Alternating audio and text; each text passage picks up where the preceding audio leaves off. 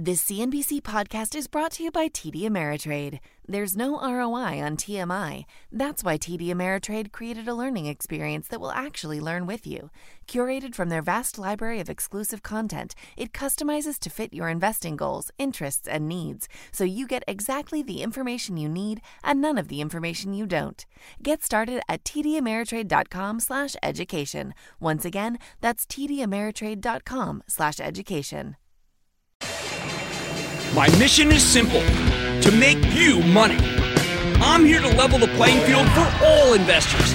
There's always a bull market somewhere, and I promise to help you find it. Mad Money starts now. Hey, I'm Cramer. Welcome to Mad Money. Welcome to Cramerica. Other people want to make friends. I'm just trying to save you some money. My job is not just to entertain, but to educate, teach you, and put this tough market into context. So call me at 1-800-743-CNBC or tweet me at Jim Cramer. We're having a subterranean homesick blues moment here because you do not need a weatherman to know which way this market blows. You just need to follow certain key stocks and give you a good read on the situation, better than just talking about the averages. Still, after one more nasty day where the Dow lost 200 points, S&P plunged 0.81%. Sell. And then Nasdaq plummeted 1.13%. The house of pain. Well, you need the right tools to navigate your way through these troubled waters. Tools that will help you recognize when the market's ready to change its mind and break out from the bearish malaise that we suddenly find ourselves in. So what tools am I talking about here? Something that's costs a fortune, some quick trading machine, some source of data? No! Simple. You need to have the prices and charts of just a half dozen stocks that let's just say they give you the feel, okay? They tell you the tail of the tape in this market. Because the action in these names will give you a sense of when the averages are ready to turn. We had a lot of positive action today, believe it or not, but it may not be there yet. This is a technique I developed decades ago, long before cell phones, back when I worked at Goldman Sachs. Whenever I was on the road, and that was quite often, beating the hustings for new clients, I'd pull up at a payphone with a stack of quarters. But to everybody under 25, this payphone it's an ancient device. It's located in a booth. You put money in a slot, and then you speak, not text, but speak to another human being. And then I call into the office to see what's going on. Now, there was no time to chit-chat. We were always very busy. It was Goldman Sachs, for heaven's sake. It was all lightning round all the time. I could squeeze in quote requests for maybe about 6 stocks before my partner grew weary and hung up with me. 6 stocks to give me a read on the entire coloration of the market and where it might be headed over the next few days, if not weeks. Sure, I could ask Walter, my fabulous partner, about where the Dow and the S&P were. He might even volunteer that, maybe the Nasdaq. But then it was off to the individual 6 keys to the market. So which stocks would I have asked him about today if I called in Walter with that payphone? Hi. First, we got a gaping hole in this market, and you know what it is. It's the transports. They have been down, let's say, a totally nauseating down 10 straight days versus just 4 days for the averages. Pummeled by relentless selling. Now, I could ask about the Dow Jones Transportation Index, but it's filled with some flotsam and some jetsam.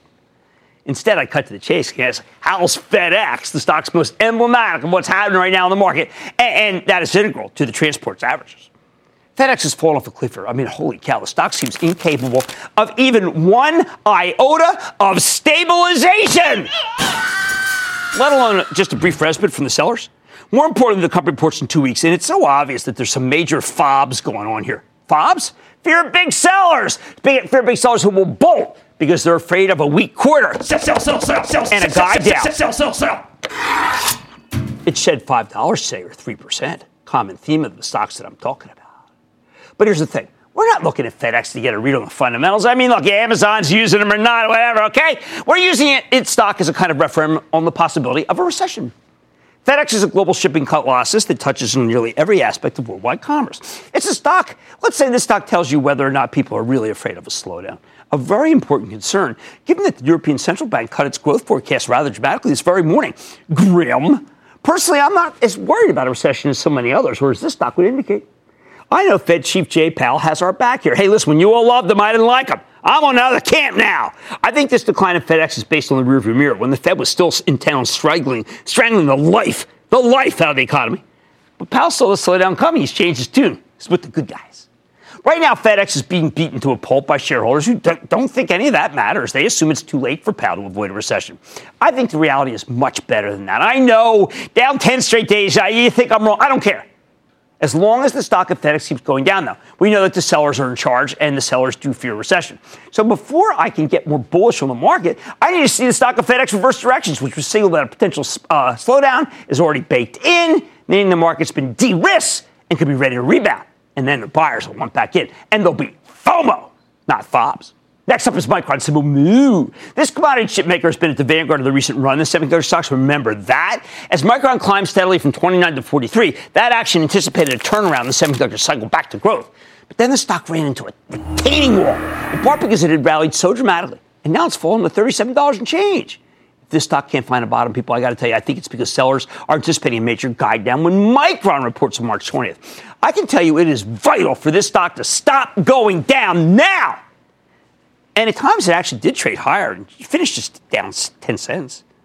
I don't know. The semis are fabulous leaders because when they rally, it's a sign that global commerce is picking up as there's a need for more chips than they're already pumping out. A nice little bump up in stock price of Micron may be worth a couple of points. It may be just a couple points. Well, you know what that would do? It would ignite the semis, which in turn actually have the power to have the entire market go higher. House of pleasure. Third, I'd ask for a quote on Workday, WDAY. Because when this cloud king reported, remember, they were great leaders, reported a terrific quarter last week, its stock sold off anyway. Sell. That marked the beginning of a brutal sell-off in the high-flying cloud stocks. And it hasn't let up one bit. I wouldn't trust any high roller until Workday bottoms and starts bouncing. Now, the stock did spend a bit of time today in the black, but it couldn't stay there and ended up off 68 cents. Needed to finish in the black. Speaking of black holes, you need to watch the stock of Goldman Sachs like a hawk, actually a red tail hawk, because I think they're good luck. Goldman climbed out of an incredible chasm not that long ago. And it was like that chasm up there. You ever been up to Cornell? You ever see that thing, that gorge? That's where it was. It was in the gorge. I used to recruit up there for Goldman, so it made me think of it. Big gorge. But then the stock's been hanging around right at its tangible book value now. The amount of money you get if you closed up the joint and liquidated everything, no different from leaving a card table and cashing out your chips. Remember, go out if you've won and go buy yourself a cashmere sweater.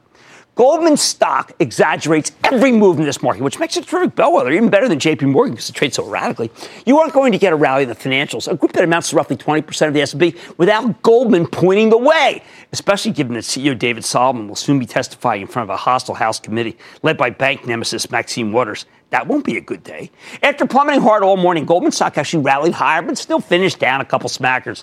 In this market, though, that's actually encouraging. Fifth, the healthcare stocks have been acting terribly. And the worst of the bunch, I'm afraid to say it because I'm like affiliated with it because I've been telling you to like it. Maybe I whisper it. Maybe that's my camera. Keith, if I whisper it, will people know it's from me? Maybe. Okay. CVS. Yes. CVS. I actually like this one, but I feel like I'm taking my life in my hands by just even mention, which is why when I say it's because my mic is over I have my hand over my mic. CVS is now an amalgam of Aetna, the health insurer, along with the CVS drugstore chain and the pharmacy benefit manager, the old Kmart. And that is considered to be a toxic stew. I was walking over the Gowanus Canal the other day, and I thought I saw CVS swim in it, where the little bubbles are and the green stuff comes up, and it's not even St. Patrick's Day. Now, a couple weeks ago, the CEO told analysts that their forecast was too high. Talk about a kiss of death. CVS is trading around $70. Then it collapsed. Do you know this thing is now down? It's down for 11 of the past 12 days, sinking to 52. It's down 24% from when I was in Italy, which was like yesterday.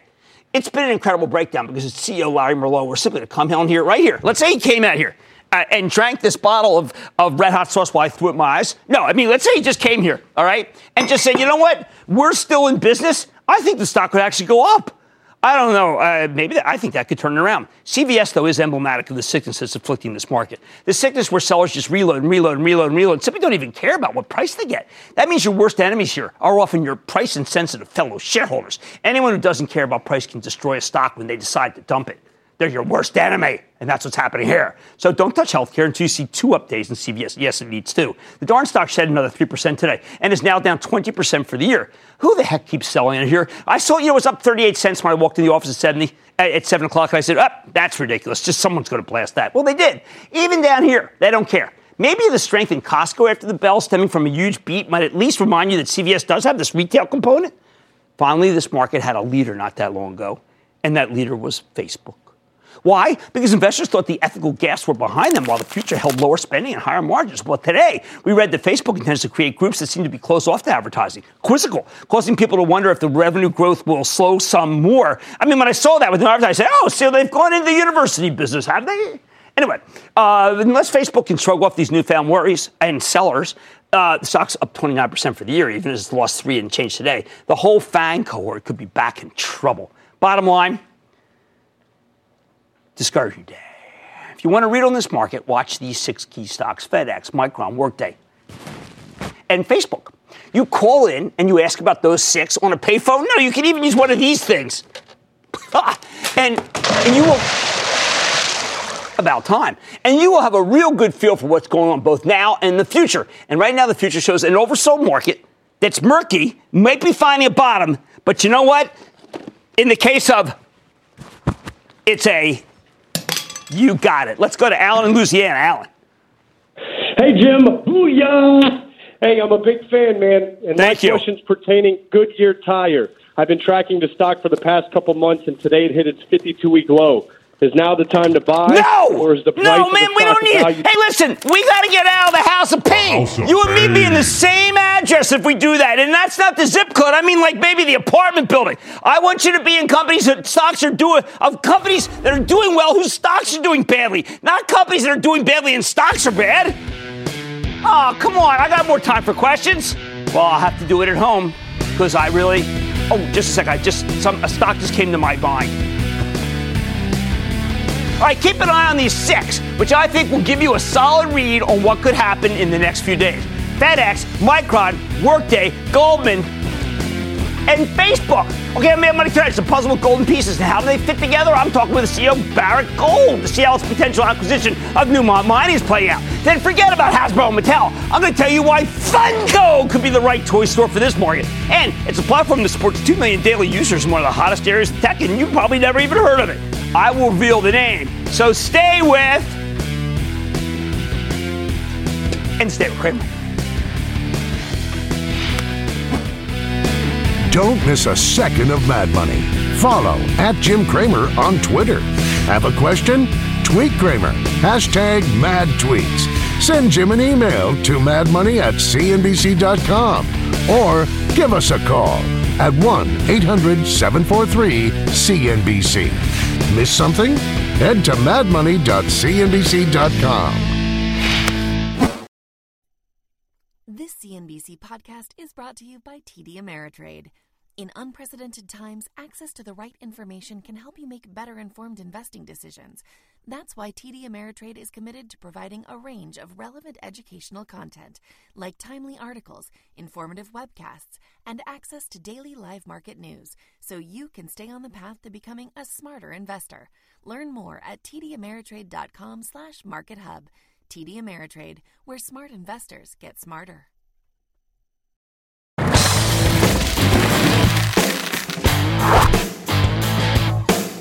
All right, what the heck is going on with this merger mania in the gold industry? A few months ago, Barrick combined with Cramer fave Randgold to create the new Barrick Gold, run by Randgold's old CEO, Mark Bristow. He kept the job. Then in the first few weeks of the new year, we learned that Newmont was acquiring Gold Corp in a $10 billion all-stock deal. But late last month, we got a new twist. The newly combined Barrick Gold, led by Bristow, made a competing bid for Newmont, which they claim is a superior offer. Although Newmont seems to disagree, as their CEO, Gary Goldberg, publicly rebuffed the terms, and instead he wants to stick to his planned acquisition of Gold Corp. Just when it seemed, though, that the Barrick bid was therefore dead, we heard that Goldberg from Newmont and Mark Bristow met in New York City 2 days ago, perhaps to bust up the Gold Corp deal and let Barrick buy Newmont. We need to learn more about that meeting and what's going on here. It's very confusing. It's very opaque. So I was thrilled to get some clarity with Mark Bristow. He's the president and CEO of Barrick Gold earlier today. Take a look. Mark, a lot has happened since I've seen you last. You've done a big deal, one that I applaud. It's terrific. But then you're doing another deal now, or one, two. Isn't it time to cull what you have, take a look, and think, you know what? This deal alone is enough. And you don't necessarily have to go after Newmont right now. So, how's it, Jim? How you doing? I cut right to the chase. This thing's getting too nasty. We got to drill down.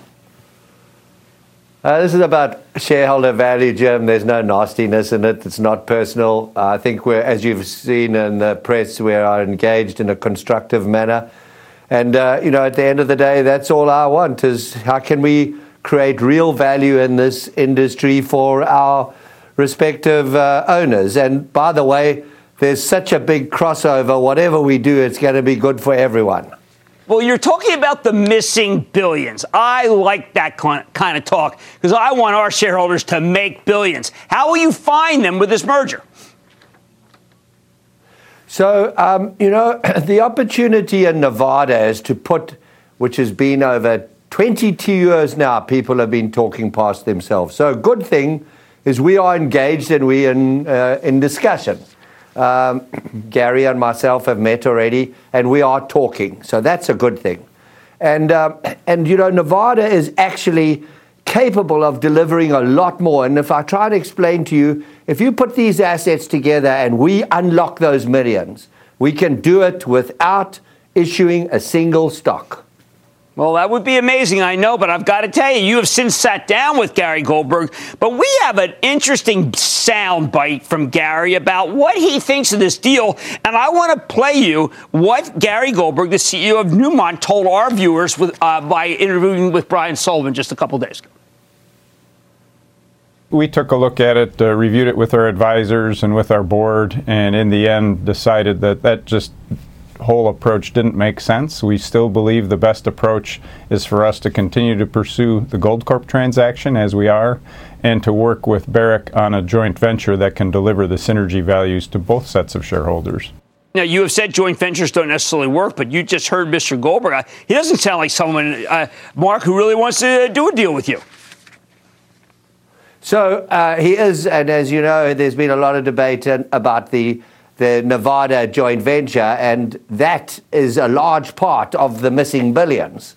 So I think, maybe he's being a little defensive on the bigger deal, but what he has said to the market and what we are engaged with right now is, can we find a way to deliver real value out of Nevada where all this conversation started? And then we can worry about the rest later. Well, you know what? You've taught me a couple things in the years that we've talked. And one of them is, so you got some great prospects in Africa. But lately, the Congo's gotten a little harder to deal with. Some of these countries, I got to tell you, the more affluent you make them, the harder they play. Is this something that Barrick needs in order to make it so Africa's not as big a part of the pastiche, the mosaic? Jim, the one thing about mining is high-quality assets make money. You start with the top line at its highest. And you can't make serious superior returns if you don't start with great assets. We had 2 great assets. Barrick had 3 great assets and the potential to deliver 2 more. Newmont's got a number of really top flight assets, and that is the dominant collection of tier 1 assets. So we as leaders in the industry owe it to look to ways to maximize the return. And the industry also needs a real, genuine introspection. It needs to look at it's not created value for its stakeholders. As you know, we have always focused on that in Randgold, and we are now focusing on that exact same philosophy in Barrick. And I promise you, we'll continue to do that. All right. Well, look, to me, if it's such a good deal, why not tell Goldberg, you know what? We're going to slap on 15% premium, give a little more upside, walk away from that other thing, that Goldcorp. That's how valuable this is. Let's make this happen. How about we do that right now on the show? So I don't give away premiums that I haven't earned.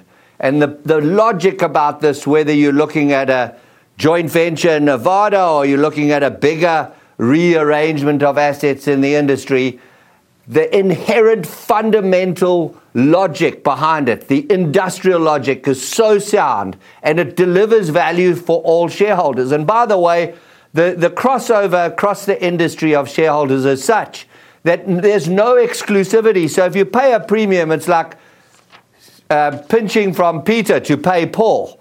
It doesn't work. What we need to do as managers is deliver value. But what do we say to Joe Foster, who runs Van Eck International? I know these guys. I've been in talks with them. They are saying that they oppose this deal. I mean, he's your biggest shareholder. I mean, he obviously thinks you're not creating value. This guy's got money in the game.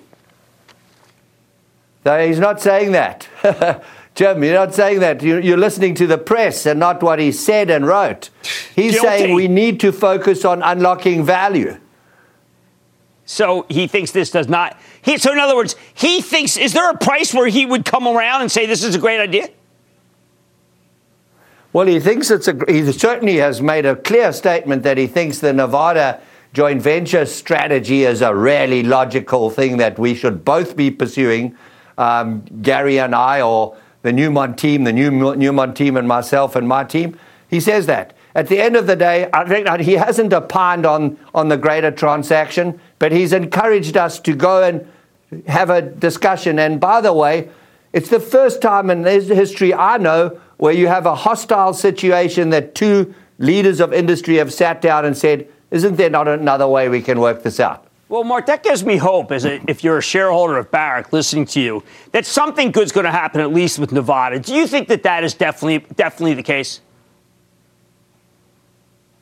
Yes, Jim, I can tell you one thing. Something good's going to happen, period. Nothing's off the table. Optimism. But we're not there about creating crises for people. We're only focused on value creation. That's our principal guidance. All right, one last question. I guess it's not as dangerous to mine in Nevada as it is in the Gold Coast of Africa. Look, Nevada is an enormously attractive destination geologically, and Barrick has some amazing assets, and so at the end of the day, as I've always said to you, we're equipped to manage world-class assets wherever they are. And Nevada has its own challenges, but it's very different to Africa. All right, excellent. I know you do always try to create the most value. No one disputes that. That's Mark Bristow. He's president and CEO now, not of Randgold anymore, but of Barrick Gold. Stay with Cramer. This CNBC podcast is brought to you by TD Ameritrade. Investing isn't one size fits all. Every investor has a unique style. That's why TD Ameritrade offers 2 different mobile apps. There's TD Ameritrade Mobile, which lets you manage your portfolio with streamlined simplicity, or Thinkorswim Mobile, which gives you tools you need for more advanced trades and in-depth analysis. Visit tdameritrade.com/apps to find the one that's right for you. Once again, that's tdameritrade.com/apps.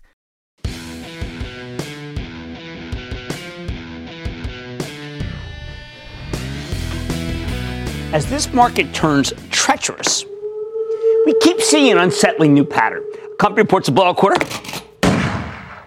but then its stock either sells off immediately or briefly spikes up before giving back all of its gains and then some. Common denominator in these situations, there are stocks that have rebounded dramatically from the late December lows, which means you've got a large contingent of shareholders who are eager to ring the register because it's the responsible thing to do. I mean, how many times do I have to tell you, a little teaching moment? Nobody ever got hurt taking a profit. But as I told you last night, this kind of action tends to create a cascade of selling. Once money managers see a stock start going south for no particular reason, because the numbers look good, they figure it's all over but the crying. And they desperately rush for the exits. Sell. In order to get out before their fellow panic shareholders. They don't need to beat the bear out of the door, right? They just need to beat you. It's no longer FOMO in this market, it's FOBs. Fear of big sellers who could run you over as they head for the exits. Sometimes, though, this kind of freak out can give you a fabulous buying opportunity, which brings me to a stock I like, but, you got to be a little patient here because it may not turn around immediately. And the stock is Funko. Yep, Funko. FNKO, controversial, tiny, $462 million company that makes little toys. What I guess Pop would have called them tchotchkes. Specifically, Funko sells pop culture-related consumer products, especially licensed collectibles. Think figurines for fans of sport movies, TV shows, video games, musicians, or anything else that there's a demand for. If you got kids, or maybe you are a kid, you may have heard of their brands like Pop and Dorbs. And they got this cute little figurines with the adorably big heads. I mean, come on. Who doesn't like Deadpool as Bob Ross? Or, I like this one, for instance. I don't know if you guys know Richard. Exactly. Now, Funko has indeed been a roller coaster. After coming public in 2017, it really came, it just caught fire. Only to get obliterated during the market-wide sell-off. I mean, you can see that, right? And then go and rebound like crazy in January and February. We had CEO Brian Mariotti on the show back in November when the market was breaking down. At that time, Funko stock had just imploded. It's plunging 21% in a single session. Its recovery reported what I thought was a good quarter. The problem, it wasn't a perfect quarter. Despite beating on most line items, their gross margins, boy, is that a crucial number. The gross margin was a bit weak. And in the dark days of November, that was enough to send the stock into free fall. Mariotti told us a terrific story about these. It was a tale of explosive growth. And he convinced me that Funko had a bright future. Of course, we were still stuck in that bear market, that pal bear market. So the small cap stock continued to get slammed down to $11 on Christmas. How quickly we forget how quickly stocks can fall. Because as a fast grower that had run up earlier last year, it was right in the middle of the blast zone. The thing is, there was nothing really wrong with Funko, the company, just the stock. The company wasn't broken, so in the general sense, the gloom receded in January after Fed Chief Jay Powell gave us that stay of execution. No more rate hikes until we actually needed them. Funko stock came roaring back. Fast forward to a week ago, and it's traded at 19 again. So anyone who bought this thing near the lows has got fantastic gains. Although it's worth pointing out that Funko was a $21 stock in the beginning of October, and then it traded up to 31 at one point near its high, peak of September. Then last Thursday, we get that giant moment. Funko delivers its biggest blowout yet.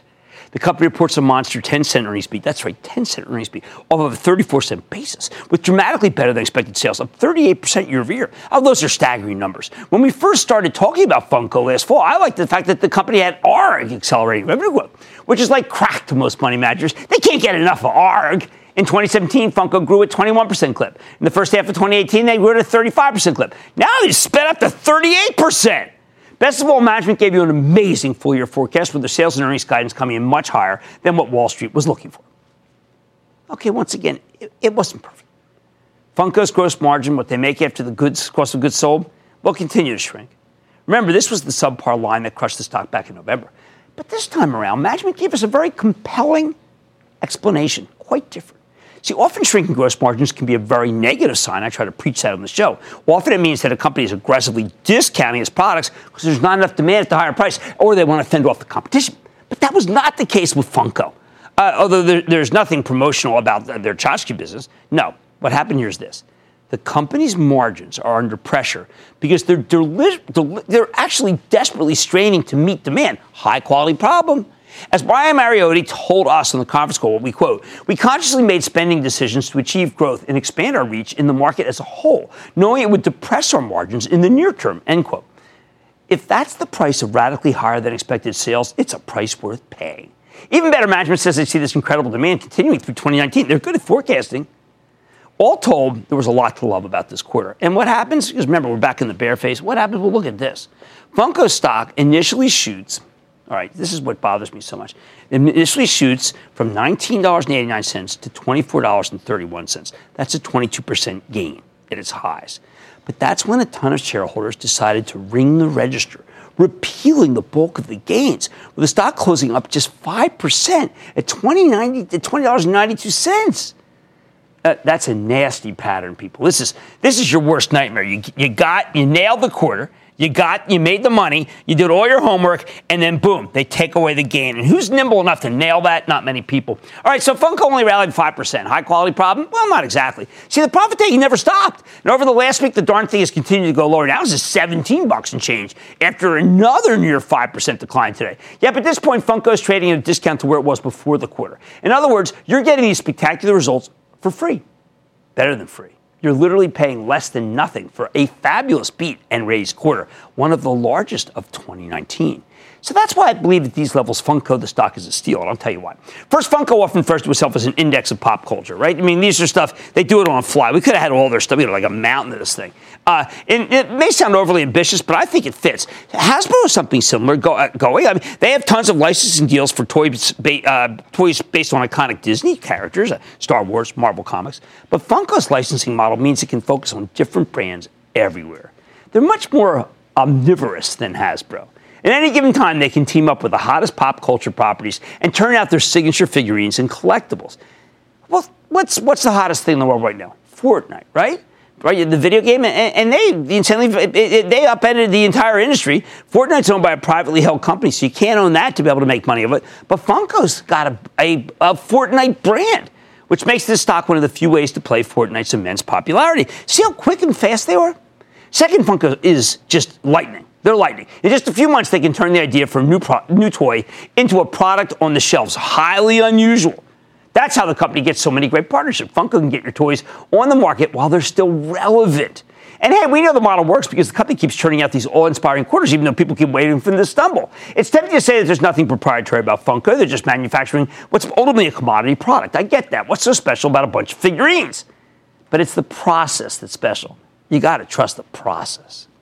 As long as they can go to movie and TV studios or video game publishers and offer to get their characters on the shelves faster than anyone else in a popular toy format, well, that's a real edge. Oh, and it doesn't hurt that Funko only sells for just 16 times this year's numbers, 13 times next year's numbers. I think it's too cheap to ignore. But again, the shorts hate this stock. They keep thinking that there'll be a stumble. Bottom line, Funko just reported a fabulous quarter, but the stock got hit with a wave of profit-taking. And after 4 straight days of endless selling, I'm telling you the stock's, I think, a buy. Just don't buy it for your retirement, please. This kind of small-cap stock, much better for your discretionary mad money portfolio only. Let's go to Ralph in Pennsylvania. Ralph. How about James in Indiana? James. Hey, Cramer, love your show. Thank you. So my question is about EA. It's been up 18% since the surprise launch of Apex Legends. It hit 50 million players in just its first month. But recently it just lost its top spot on Twitch to Fortnite. Does EA still have room to run, or should I wait for another pullback? I think that, look, when you have something like this, you have a stock that just goes up and up in a bad market. You're going to get another leg up in a good market. So I don't want you to abandon this stock. It's hot. It's doing well. You're going to hold on to it. Let's see whether something else can happen. That's my case. That's what I think will be for EA. All right, Funko puts the fun in investing.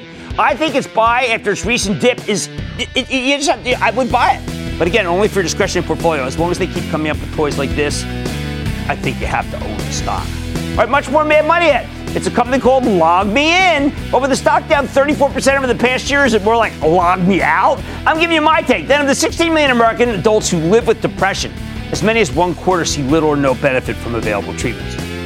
I'm eyeing the recently approved drug that hopes to help. And all your calls rapid fire in tonight's edition of the Lightning Round. So stay with Cramer.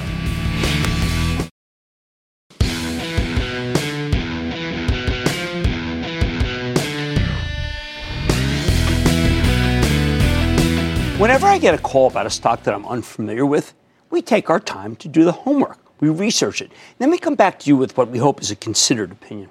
Sometimes that takes longer than I'd like, but because this is the most interactive show on television, it's time to start working through this backlog of homework, or else why bother to say I'm going to do the homework? So let's talk about Log Me In, Logmein, one word, Log Me In, LOGM for all you home gamers. This is a stock that Steve in Indiana asked me about way back on November 7th.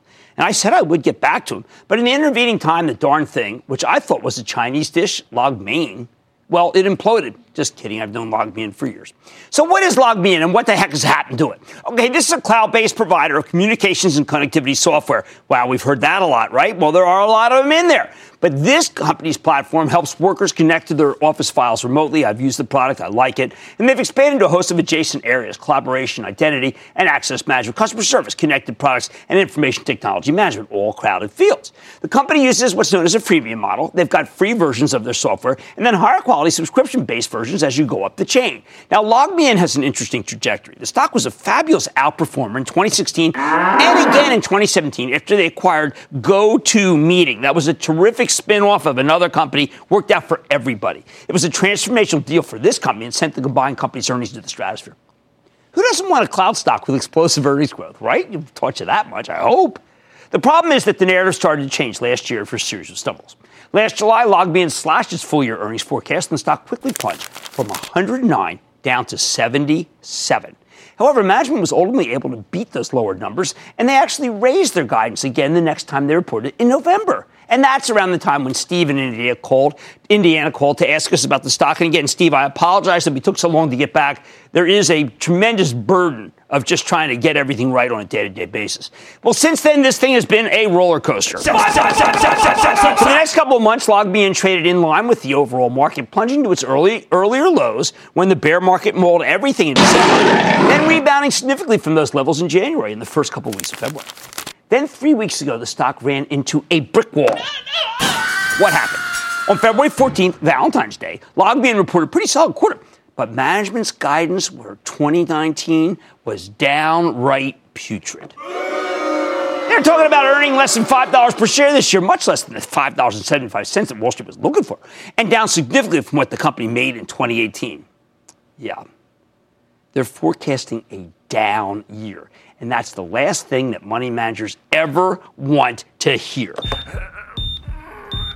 Why are the company's earnings about to take such a big hit? Well, all of a sudden, LogMeIn CEO William Wagner says that 2019 is going to be an investment year. And that's a term that's the kiss of death on Wall Street. Dragon sound. I don't know. Does it work? You tell me. Go on Twitter. Let me know. Anyway, he tried to soften the blow, explaining that these investments were all about setting the company up for a new year of re-accelerating organic growth. Okay, all well and good. But what happened to the old era of growth? Some companies get the benefit of the doubt when they spend like crazy in order to juice their revenue growth. But unfortunately, LogMeIn doesn't seem to be a member of that exclusive club. Ain't no Tesla. So the stock gapped down again, plunging from 95 to 82, single session, miserable. And since then, it's continued to bounce along in the low 80s. Not great action. Too many investors and analysts simply weren't willing to wait around to see how things look once LogMeIn turns things, let's say, to the better. The question is, what do we do? What do we do at this point? Well, at this point, LogMeIn stock has been humbled for the second time in less than a year. Presumably, there's been some turnover in the shareholder base. The people who don't want to wait for a turn have already sold. I got to tell you, I'm actually torn on this one. On the one hand, LogMeIn is the rare value play in the cloud-based software space. The darn thing sells for just 16 times this year's earnings, which is cheaper than a lot of the consumer packaged goods companies, the Cloroxes, the PepsiCos, let alone the software as a service stocks. For a company that had 20% plus revenue growth last year, 16 times earnings feels like an incredible bargain. And while LogMeIn looks poised to have a down year in 2019, it's still pretty profitable, which is a rarity in this industry. I mean, when I look at some of these stocks, I recognize that almost all of them, I'm just looking at some of the price earnings multiples, and I look at them and I think I can't recommend them because they just don't have enough earnings. But then what happens, of course, is, well, let's just say the earnings aren't there at all. Man, that's why I'm not sold on this. The thing about value stocks is that you need to be confident that they'll actually maintain their value. Can LogMeIn do that? I don't know. The company had to slash its earning guidance last summer. That's like a scarlet letter telling you to shun the stock. The fact that they've once again gave us disappointing forecasts, that doesn't inspire the confidence. So I'm a little concerned that LogMeIn could turn out to be a value trap. What if their investments this year fail to reaccelerate the growth rate? What if it's kaput? What if they end up being a market share donor to more dynamic companies like Okta, which just made an acquisition right now, pre-announcing good numbers, but it may not be enough, for heaven's sake? Or identity management, for that, we use Okta for identity management. We had them on recently. How about Atlassian, Simple Team? And then the soon-to-be public Slack for collaboration software, another company I use that I think has got a really great product. I bet this one sells off when the Slack deal occurs, because if Slack is priced through LogMeIn, meaning cheaper on a PE ratio, you don't want to be in this stock. To me, this space is looking increasingly crowded. Well, that means price cutting, and that's why LogMeIn needs to invest in improving its product. The competition is just fierce here. In a crowded industry, I think it's just too risky to bet on a company with now what I regard as an inconsistent track record. So what am I saying ultimately? You got to take a pass. Don't buy. Until the investment year is closer to a conclusion. The bottom line on this bit of homework, if you want exposure to the cloud-based identity management and collaboration spaces, I suggest putting Okta after this big the acquisition and all the different new earnings numbers come out. I say that you do that after that. The stock is really selling off in the aftermarket. That's why I'm focused on it. Or you can be in Atlassian. They both should be on their shopping list, even if their stocks remain expensive. We've been waiting for a market-wide sell-off to get a better entry point. We've been down for 4 straight days. It's happening. And given that the market has suddenly turned against these faster-growing cloud plays, as I said about Workday, I think you'll get a chance to buy them gradually into weakness. With these higher quality companies that are in the cloud, I'm confident that their stocks actually get cheaper as they go lower. And opportunities will abound after the washout that's playing out at this very moment. Much more Mad Money ahead. Stick with Cramer.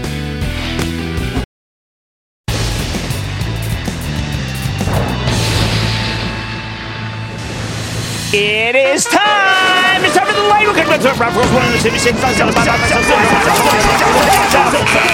then the lightning round is over. Are you ready? Scared? Dead? It's time for the light round. I'm going to start with Nick in Connecticut. Nick! How are you, Jim? Nick, I'm good. How about you? Good, thank you. First time, long time. All right. Thank you for all you've done for so many years, teaching us about the market with so much needed humor. Thank you. And also, thank you for all the charitable work you do for so many people. Oh, thank you. You always like to, thank you for pointing it out. I don't want to do it, but thank you. What's up? I know you don't, but you're modest about that. I know. Okay, but thank you. I wanted to ask you about a stock I have a small position in that recently announced good earnings, and I don't believe I've ever heard it discussed on your show, although I could be wrong about that. The company's called EPAM Systems, EP. No, Nick, you're right. I don't know it. I got to do work. I have not talked about EPAM Systems. We'll do the work. Georgia in Florida. Georgia. Hi, Jim. Hey, Florida, go ahead. Georgia, go ahead. I want to know what's your take on Exact Science. It works. It works. Exact Sciences works. It's a way to cut down on colon cancer. I apologize to the CEO. I know I got the box sitting there. I got to use it. I got to talk about it with my wife. Oh, come on. You got to be kidding me. We're going to Carter in Virginia. Carter. Jim, what do you think of Avalara, AVLR? If I'm going to be in there, I'm going to be in Intuit. That's the one I like. INTU, less in Virginia, less. Jim, thanks for taking my call. Of course. My question is, what do you think about Philip Morris and Altria? Well, I don't like to recommend tobacco stocks on the show. I'm sorry. I did have a chartist who did say that they're good, though. And that, ladies and gentlemen, is the conclusion of the Lightning Round. The Lightning Round is sponsored by TD Ameritrade.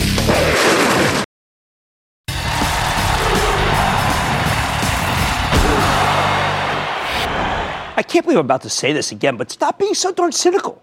What's the world coming to when I'm the guy who needs to make that argument? Every night I come out here and say this show is not about making friends, it's about making money. Pretty cynical worldview, right? One that makes me the most sincerely insincere man in North America. Yet I'm telling you that an excess of cynicism is one of the biggest impediments to making money in the stock market. What do I mean by that? Okay, something incredibly positive happened earlier this week, yet it was met with intense cynicism. The FDA just approved esketamine, a Johnson & Johnson drug that's now known as Bravado, as a treatment for hardcore depression. The moment the approval went through, though, I started hearing jokes about Special K, how it's a club drug. It's ridiculous that the FDA would give their blessing to something that people take along with ecstasy to have a dynamite party time. I got to tell you, this kind of chatter is horrible. You might be surprised to hear that my extended family has a history of mental illness. It's true. So as someone who's close to this issue, I know there's a paucity of good drugs that can help severely depressed people. It's a tragedy. Every year in America, 40,000 people will take their own lives. And there's only so much doctors can do to help people with extreme depression. Blot out the negative thoughts that make it seem like it's rational to commit suicide. Rational to commit suicide. This nasal spray, which will be administered in tightly controlled circumstances, can save lives. That's what really matters. The studies were conclusive. Most patients will be helped by Spravato, particularly when it comes to suicidal ideation. Google it if you don't know it. Now, we know that this drug is not priced cheaply, $4,720 to $6,785 in the first month, and then reduced to $2,360 to $3,540 in later months. But it could be the biggest breakthrough antidepressant since Prozac was introduced 31 years ago.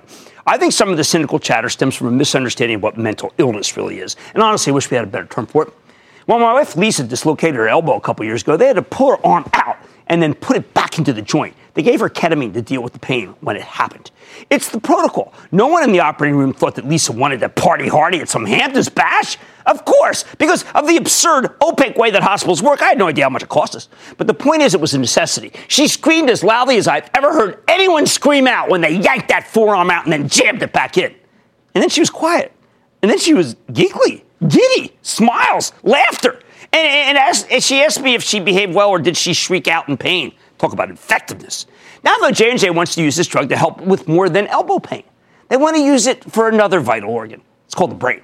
When is this culture going to accept the concept that a brain illness, mental illness, is every bit as legitimate as a dislocated elbow? How many people have to commit suicide in this country before we recognize that it's a good thing when a company like J&J comes up with a new antidepressant? Who cares if it was related to a club drug? The only thing that matters is it works, and that's why the FDA approval is so important. Last night, Allergan reported a huge failure in a study of a pill that was supposed to be a fast-acting treatment for depression, like Spravato. Yet another reminder that these brain illnesses can be really intractable. I salute J&J and CEO Alex Gorsky for taking on the system, get this drug approved. The fact that it works is nothing less than a miracle. And the fact that it works quickly, something most antidepressants can't possibly do, is beyond miraculous. That's why I say we should stop being so cynical. This is a win. And I bet it'll be a blockbuster win for J&J shareholders, too. A drug that I think could reach $1 billion in sales within 2 years, even as Wall Street thinks it just might do only $500 million in 2023. The Street thinks of Spravato as a party drug, a Band-Aid, like any other J&J product. But I think of it as a lifesaver. And I bet people suffering with depression will agree with me. Stick with Cramer.